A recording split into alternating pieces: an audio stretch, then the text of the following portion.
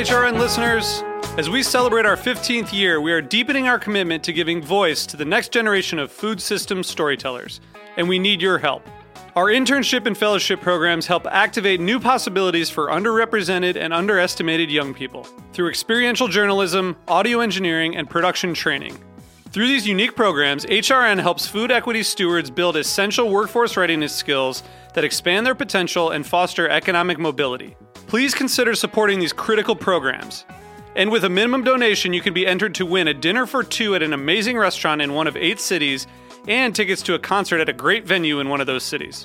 We have incredible partners across the country who have donated, as they also share our passion for helping to educate the next generation of food systems storytellers. Check out heritageradionetwork.org/15 to donate and enter to win today. That's heritageradionetwork.org/15 to donate and enter to win today. And make sure you donate before March 31st. Thank you. Today's program was brought to you by Copper & Kings, pure copper pot-distilled American brandy aged in Kentucky bourbon barrels. For more information, visit copperandkings.com. Hi, this is Celia Kutcher, host of Animal Instinct, and you are listening to Heritage Radio Network, broadcasting live from Bushwick, Brooklyn. If you like this program, visit heritageradionetwork.org for thousands more.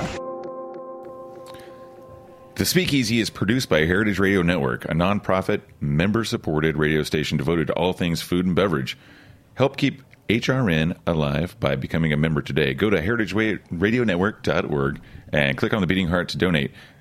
And I will buy you a drink the next time I see you. So you don't shun the devil with your rock and roll load. Knows that country music's gonna save your soul. The devil runs his groove in them rhythm and blues that sin. It's gonna get you son in the end. Welcome back to the Speakeasy. I'm Damon Bolte. My name is Souther Teague. And you are listening to the greatest radio station on the planet. This is Heritage Radio Network. And for a fair amount of people out there know that I play music. I'm in a band called Brothers. Actually, the show, the Speakeasy, the opening, that opening ditty is actually a song called Whiskey and Loose Women by my band Brothers. And before I moved... Actually, when I moved to New York City about 11 years ago, I had another band called 20 Minutes to Vegas, and it was a pretty raucous band. I mean, there was no song called Whiskey and Loose Women, but there was probably a fair amount of that going on. And one of my oldest and dearest friends, Chris Barrett, was playing in that band with us then, and at the time. Right before I had moved here, I guess it'd been a... All this is in Oklahoma City. All this is in Oklahoma City, yeah. I just started bartending. I'd been an enthusiast for a very long time. And Enthusiast, yeah. That's for Mom. A drinker. I'd been an enthusiast, and I just started bartending maybe 2 or 3 years before I moved here. And my buddy Chris was... bartending at that time as well. After moving here and realizing the potential of what could the craft movement, the craft, yeah, this was like just over a decade ago, so it had just started like building up, and New York City was like the place to be, right? Yeah, it always has been. Yeah, we were ground zero for that. Yeah, and it's been really interesting to watch my friend Chris Barrett kind of like kick ass in Oklahoma City, which is it's not a place it hadn't been known for cocktails, but he's running one of the most kick ass bar programs at a place called Ludivine in Oklahoma City, and I'm really glad to have him here in the studio today. Welcome to the show, Chris Barrett. Yeah, welcome. Yeah, thanks for having me. Absolutely, man. It's always great to have you in New York City. It's great to have you in the studio, and yeah, man, like we got a bit to talk about, man. The cocktail scene. I remember going. My band Brothers was actually on tour about 5 years ago or so, and right. We popped in. We made sure that on the tour we popped into Oklahoma City and got to play at like VZD's, my favorite venue, VZD's, which used to be like a place we played all the time. That was our stomping ground. Next door. Yeah, exactly. And during that visit to Oklahoma City, my brother and I got to pop around a little bit and kind of see what's going on with like the Plaza District and 23rd Street, even like Western Avenue, in downtown, and see, quite shockingly, how much that city has progressed as far as the food and beverage world, and specifically with cocktails. There's so much going on, and like just the revitalization of the Plaza District, which is 16th Street, close to downtown, which was kind of a defunct kind of theater district at a point, but now it's revitalized, and even like downtown and the Plaza District and Midtown, where Ludivine is. Yeah, it's really impressive, man. Blown up. I mean, places where there was nobody 10 years ago. Mm-hmm. Nobody went to those places. They were desolate. People have moved in, opened bars, restaurants, music venues. It's just it's crazy. You wouldn't recognize it if you haven't been there in 10 years. Absolutely. Dude, like I said, I was completely shocked and blown away by it. And I was a little pissed that I sold my house when I moved here, because it'd be. I did notice that the market value has gone up. I mean, it quadrupled. I saw it up for sale recently, and it quadrupled from what I bought it for. When me and my brother sold our house, it had doubled, which helped pay for the move here for sure. But but even more than that, it would just be nice to have like a place to crash whenever I want to go to Oklahoma City. Well, you can stay at my house. Well, that's true. Yeah. All right. Well, the offer's it's on the air. It's documented. Scheduling a road trip. When you have me in your place and I get drunk and screw things up, you'll have to remember that offer. Right. I've done that at your house too. That is true. That actually reminds me of a situation a few years back when you visited. Yep. But we won't go into that on the air. So is Ludivine then the kind of is this the place that's cracking the egg on the omelet that is cocktails, or are you sort of in line after the leader? Where do you fall? Yeah, on that? I mean, I would say Ludivine was the first place in town that was really doing craft cocktails. Yeah, and like the I mean, obviously the cocktail bars kind of like have traditionally in the past couple decades or so, they follow the culinary movement, right? And it's been kind of a double-headed dragon, Ludivine, with the food on one side and cocktails on the other. The food being the first farm-to-table restaurant in Oklahoma City as well, where they deal within a 100-mile radius with local farms. That's amazing. A lot of farms there, though, right? Oh yeah, I mean, you get outside of the produce. city, it's rural. There's tons of farms, and the chefs, Jonathan Stranger and Russ Johnson, who had been elsewhere cooking, came back home to Oklahoma, where they're from, and really put this thing together. They ventured out, got some tools, brought them home, and made connections with the local farms. Mm-hmm. And they're excellent cooks, and they're getting great local products. Well, you guys have had a ton of press. I mean, and that's, to me, not a strange thing. I mean, because you've definitely been like spearheading this movement in Oklahoma City. Anytime that like I read anything about like food or beverage, and in like the Midwest to the Southwest, Heartland, Ludivine always comes up. You guys have had tons of accolades and really amazing stuff. Actually, like I was, I remember, and I think about this often, especially being in New York, being in Brooklyn. The time that we started seeing like all the attention focus not solely on New York and LA and San Francisco and Chicago and like Miami. There was an article in Imbibe magazine where it was one of the issues that came out, and all of a sudden it was like Kansas City and Omaha and St. Louis, Tulsa. Yeah, totally. And so that was like a really beautiful turning point in the the beverage world. Sure, for sure. it's like the flowers finally in full bloom. Yeah.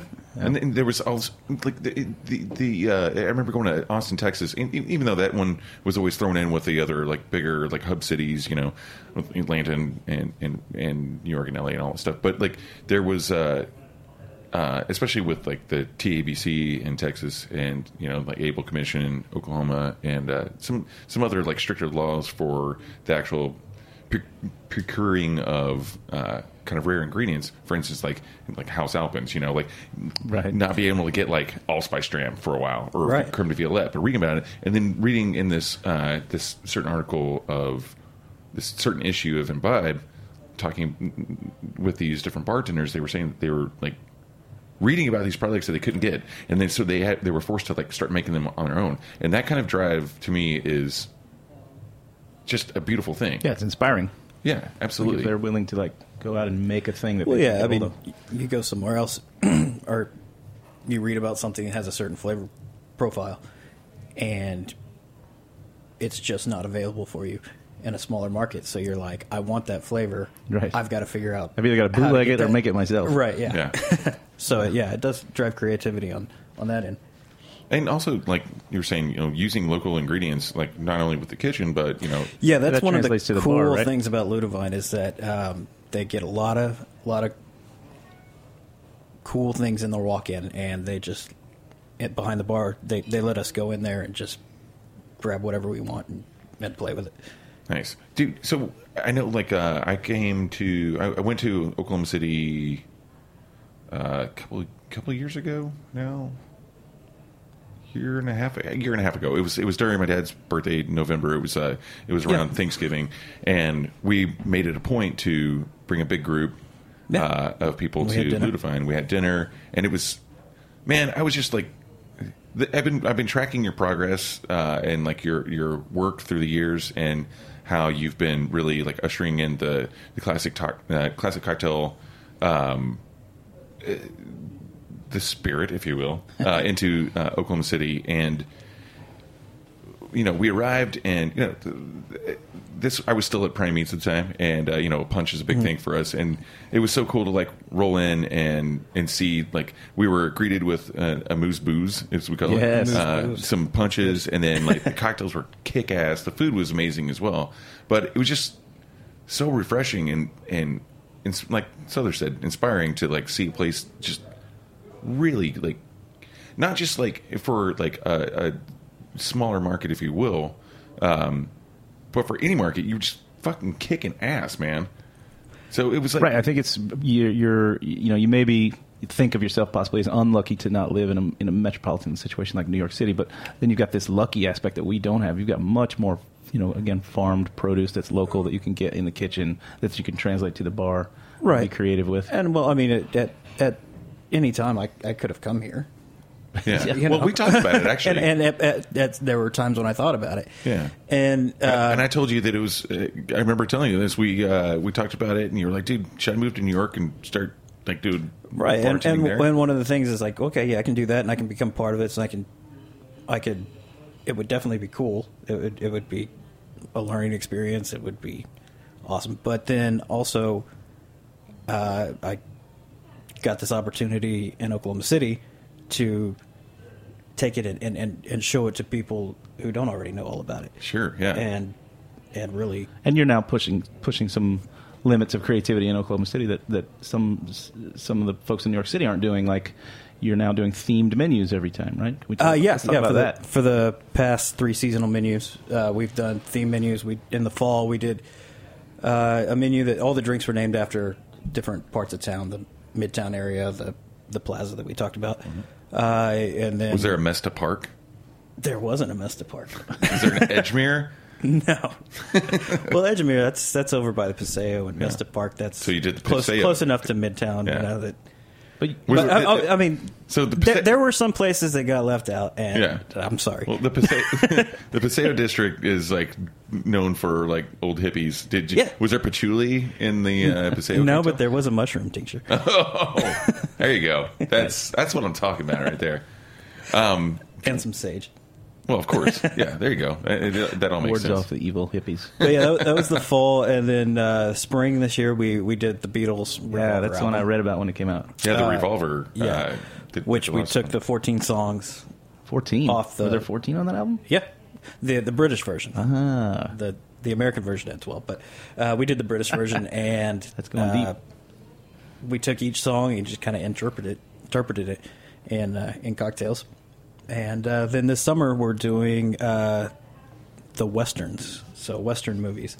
Which I'm psyched on, man. I read that menu, and I guess I saw it a couple of weeks ago. Well, when we just it dropped. released it July 1st. Yeah, and it was just like, dude, it's amazing. Like the what's the one with the mule? Well, there's 3 categories on the menu. There's 2 mules for Sister Sarah. Right, so obviously it's a mule cocktail. 2 mules. Then there's 2 other lists. There's the Magnificent Seven and the Hateful Eight, and the Magnificent Seven category are movies from 1939 to 1960, where the hero in the movie is a good guy, the sheriff or whatnot. And then the Hateful Eight are movies from 1960 to the present, where the hero is kind of an anti-hero, an outlaw, or That's the category that I like. yeah. And so the Magnificent Seven, where they're the good guys, those drinks are more light and refreshing, whereas the Hateful Eight are more bitter, like boozy. A white hat, And the black hat. Yeah. Curious which side of the menu Right. I'd go for. Probably the bitter brooding side. Yeah. And the Hateful Eight, we also did 8 spirits. So there's a cocktail with rum, there's a cocktail with rye, there's a cocktail with bourbon, one with brandy, one with mezcal, tequila, gin, and what was the other one? Vodka? No, we didn't. Vodka. Pisco, cachaça? Oh, scotch. Scotch. Oh, yeah. Jesus. What? So- Why did we think of that one? How are these menus being received by your guests? Oh, they love do they it. get into it? Yeah. Also, you guys get a lot of press for these themed menus. Like I know that with the Beatles. Well, yeah, we did with the Beatles. Of course, I mean, this was just something that I kind of woke up with the idea to do because I'm a huge Beatles fan. Mm-hmm. And I went in and I told Colby, the other bartender at Ludivine, I was like, okay, I got this idea. It's kind of high concept, but we're going to do the Beatles Revolver album.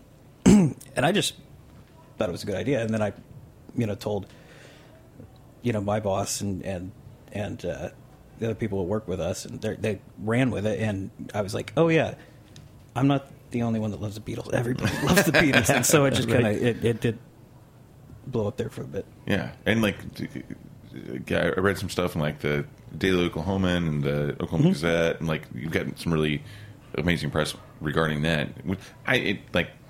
I'm a huge fan of theme menus. It's also so much more fun to work have backwards. to have the name first and Yeah. then build on that inspiration.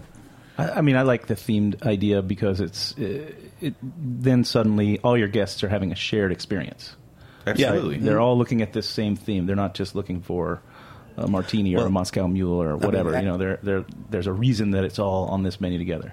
Yeah, I mean, and actually, I mean, you're an inspiration because I was here last May and I was looking at your cocktail menu and you're like, yeah, they're all trains, and I'm like, brilliant. Oh, thanks, I gotta man. fucking do something like that. It's fun, man. Theme menus are the shit. Yeah. So Nice. Plus, it really then so the guests are all having a shared experience, and then your team, you're all having a shared experience of coming up with these ideas. You don't do it all alone, right?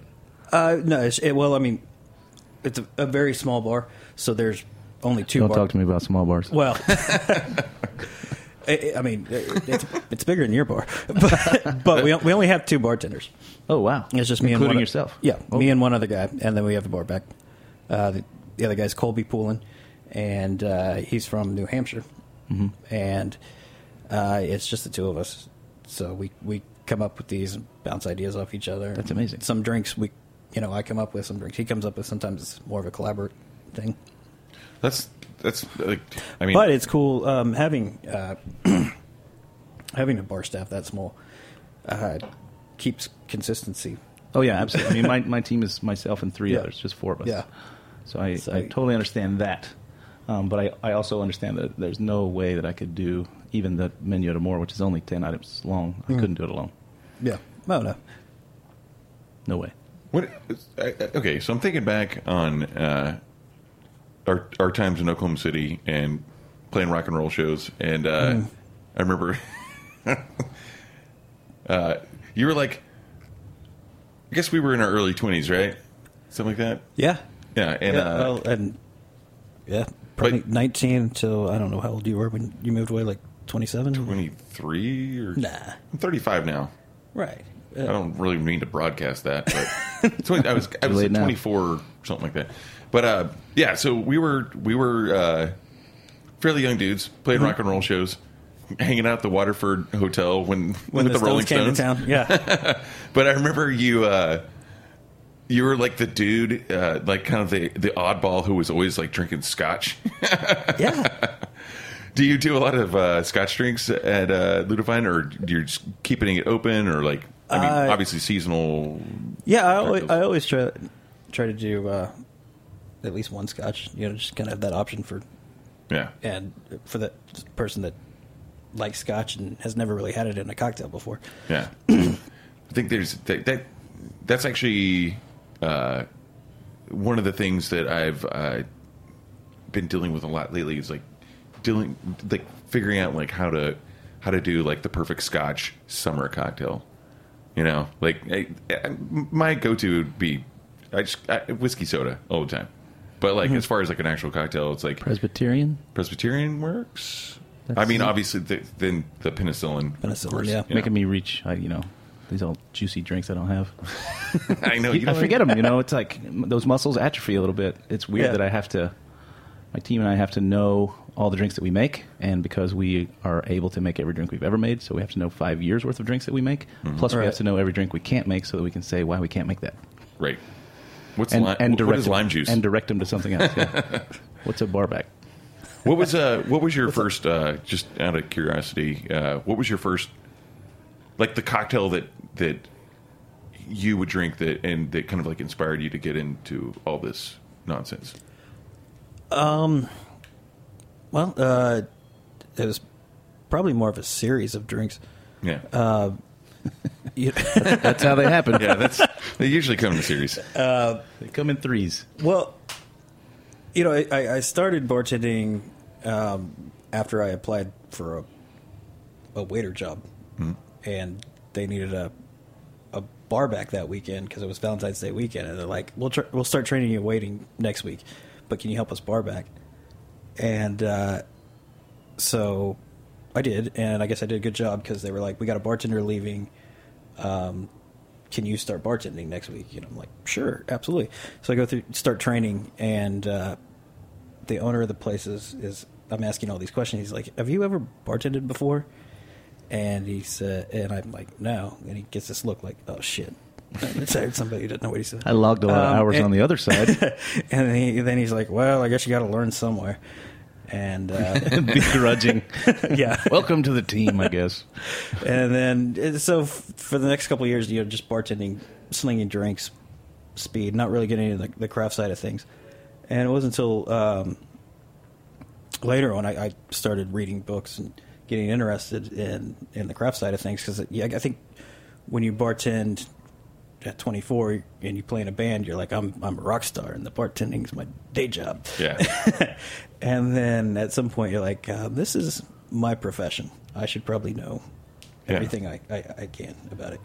So started reading up, and then I came and saw you and your brother here, and you guys took me out to all these great craft cocktail bars in New York, and having like classic cocktails like Manhattans and Martinez and just blowing my mind, as well as like the craft cocktails that places were coming up with. Well, I think that, and so when I got home, it's like, okay, now I have. I knew there was an idea out there. Yeah. I just wasn't able to see it yet. And then when I came to New York, I saw it, and I was like, okay, grabbed a hold of it and really started throwing myself into it. Yeah. There was a point in it was right before I started bartending, and one of my favorite people in the world, Brian Neal, Yeah. He actually ended up hiring me at his bar, the Electro Lounge in Oklahoma City. It's not there anymore, but because he turned it into a restaurant. But he was the first person to make me a martini like close to the right way. There was no such thing as orange bitters in Oklahoma. Or probably even Texas or anywhere around there. I was about to ask, was there vermouth? There was vermouth. He used vermouth, and he was like, "This is important because." And actually, the bitters bottle was a dusty old little bottle, like that most people thought was Worcestershire. And yeah, you guys serve steak. Why do you have that? What are you doing with that? Bitters. What do you do with that? There's this old guy that still comes trying in. to- He I'm likes still this trying to drink, figure it out. Yeah. Yeah, but like there was very little, but then like that was to me, and then actually having in Manhattan at VZD's, Mike, who bartended there for a long time, who could never. He's still working in the city too. Yeah. Yeah. He could never hear your order. It was really annoying. Yeah, he worked in a rock and kinda hard roll of like hearing. venue, old bar, and I think he'd worked there for a long time, so he blew out his eardrums. But it was always like you had to order your drink like 5 times from him before he'd actually with some hand gestures. Yeah, but he made me in Manhattan on my 21st birthday. Actually, he made one for me, one for my brother, and it was actually stirred. He actually used bitters, and I asked for a twist because the cherries weren't great then. But it, like those were the things like that really changed my thought process on like actually drinking at bars. Because like I could make those for myself at home and do them the right way by the books, the classic cocktail books, but like you say, like a Martinez, who knew, Right? Yeah. until you have one and it's made the right way or just made for you actually, because but it really that For me, if I had to pinpoint it, for me it was a Gibson. oh yeah I've always already kind of been an old man inside the way that I eat and drink, and that We know that. pickled onion was the draw for me. Yeah. the thing about And the then when Gibson, I went somewhere and had one with a nice pickled onion, that changed the game.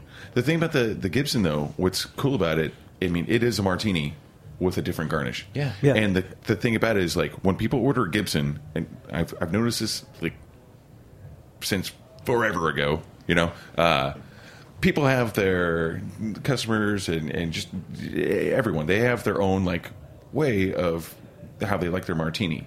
But if someone orders a Gibson, it's by the books, a Gibson. No one says dry Right. or That's like true, They actually. just say I want to Gibson. it's the same fucking drink Yeah. with a different garnish, but it eliminates all those modifiers, That's true. which I think is a beautiful thing. Well, are we?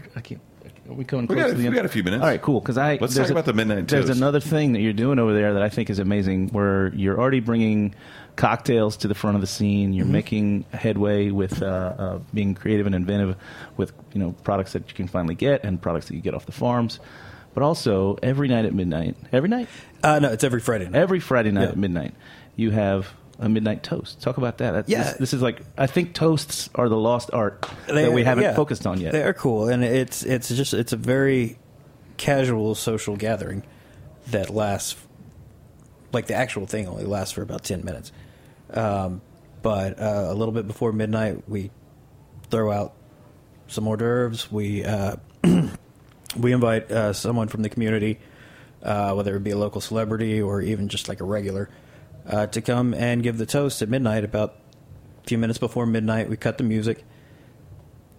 They say their toast. Everybody says cheers. Everybody's focused on one thing for a minute, and they give their toast and turn the music back on. Everybody kind of goes back to whatever they're doing. So But it's a lot of things are happening right there. You've got what we talked about. You got a shared experience happening with the menu, and then you literally tie everybody together, even if it's just for that 10 minutes, where the entire room is focused, like you said, and paying attention. Yes. I think this is amazing. let somebody come in and say whatever they want to say. Yeah. Let them loose on the mic. Right. I've often thought about piping it into my bar at Grand Army. Like I've thought about like getting like you or like someone else like with their phone, and just like do like a FaceTime or conference call, and then just plug it in and let it rip on the stereo system, like through the speakers at Grand Army, because I think it's such a cool idea. It's something that's always fun, you know. Yeah. I mean, that's why we do it at midnight every year on New Year's Eve. Yeah. Everybody likes to clink glasses and say cheers and kind of have like a communal experience when drinking, and when you can do that with everybody in the room. Yeah, rather than and it really ties them together. Yeah, it brings that spirit into what it means to actually be present in a bar room. You know, yeah. I mean, Ludivine is a great restaurant and a great bar, but at that moment, it's a fucking bar. Oh yeah, and absolutely. everyone's having that shared bar experience, And you're all together. It creates more like a salon, right? So it's not just I'm here alone or I'm just here with my friend. We're all friends, right? And some people, we all have a common interest. This place, yeah. And some people will come out specifically for the toast because they know about it. Then there's other people that are just there at midnight, and it's like, okay, you're over there. This is your first time here. You may not know anything what's getting ready to go on, but get over here, grab a drink, clean glasses with us. Yeah, it's beautiful. And now we talked a little off the air, but are the toasts getting better and better? Is that like, because again, I think that's a craft as well that's been waylaid. Well, I mean, there's been some that have been better than others, and there's same with drinks, right? Yeah. Same with food from the kitchen. But I mean, for the most part, when we ask somebody, they really put a lot of thought into it. Yeah, I'm sure. and have really come up with some creative stuff. One of the most interesting one was, so we had this kind of block party on the same night as the midnight toast, and there's a guy that does short order poetry, I guess. He like asks you a couple questions and he writes a little poem for you. Well, he said that that there was this kid like across the street from him that was playing his guitar, and he kept playing like the same 5 songs over and over and over. Like I think it's something by Bon Jovi, Take the Long Way Home, or anyway, he took those songs and took their lyrics and then like mixed them all together to make a poem, and that was his toast. That's cool. And That's awesome. so yeah, I mean, people have really, they've never been asked to do anything like this before, so they really think long and hard, and they do come up with something creative. Dude, I can't wait to do it. Yeah. Next time I visit Oklahoma. Well, why don't we do one tonight at the bar? We're definitely gonna do one. Actually, Chris, you're gonna come to Grand Army and sling some of your drinks from Ludivine. Actually, from the Beatles album, which is awesome. Yes. Really excited about. And then we should absolutely do a toast. Yeah. So you're gonna be there from 5 to 7 at Grand Army. That's in downtown Brooklyn at 336 State Street. And next time you're in Oklahoma City, definitely go by Ludivine. That should be your first, middle, and last stops. Absolutely. Check it out, ludivineokc.com. Yep, absolutely, man. Dude, it's great to see you. We've been friends for a very fucking long time, but it's great to have you in the studio and to have you at the bar. So I'm really excited to have you in town, man. Yeah, I'm excited too. Thanks. And then we're gonna go get weird in New Orleans next week at Tales of the Cocktail. Yes, looking forward to that as well. I don't know if I'm looking forward to it. I'm bracing I'm just for it. looking at it. I'm just bracing for it. Yeah. Well, thanks again for coming on the show, Chris. Check out LudivineOKC.com and check out all the other shows on heritageradionetwork.org. And this has been the Speakeasy this week. I'm Damon Bolte. My name is Souther Teague. And we'll see you next week. Cheers, guys. Cheers. Cheers. So you don't charm the devil with your rock and roll load. Knows that country music's gonna save your soul. The devil runs his groove in them rhythm and blues accent. It's gonna get you some in the end. Hey, what's up? This is Jack Inslee, the executive producer of Heritage Radio Network, also the host of Full Service Radio, and I want to talk to you about brandy. I was lucky enough to visit Louisville, and we all know Kentucky is whiskey territory. However, the best thing I had to drink was brandy. I got to visit Copper & King's distillery, and they make pure copper pot distilled American brandy aged in Kentucky bourbon barrels, matured with rock and roll. That's right. sonic aging. They're playing music to the barrels. The stuff is double distilled, non-chill filtered, unadulterated by bois, sugar, or caramel color. And this stuff is feisty, rambunctious, with a long, smooth finish. The stuff isn't made exactly in the style of an international brandy or a cognac. It's more along the lines of an American whiskey. I can really be honest here and tell you, I'm not just reading you an ad, I'm giving you a tip. American brandy, you're not seeing it everywhere. Copper & Kings is doing it incredibly well, and they're cool people. The distillery is full of incredible art. Like I said, they're playing rock and roll to the barrels. So again, Copper & Kings, pure copper, pot distilled American brandy, aged in Kentucky bourbon barrels. That's copperandkings.com. Drink it neat, put it in a cocktail, sub it for your brown spirits, experiment, have fun, get funky. This stuff is awesome.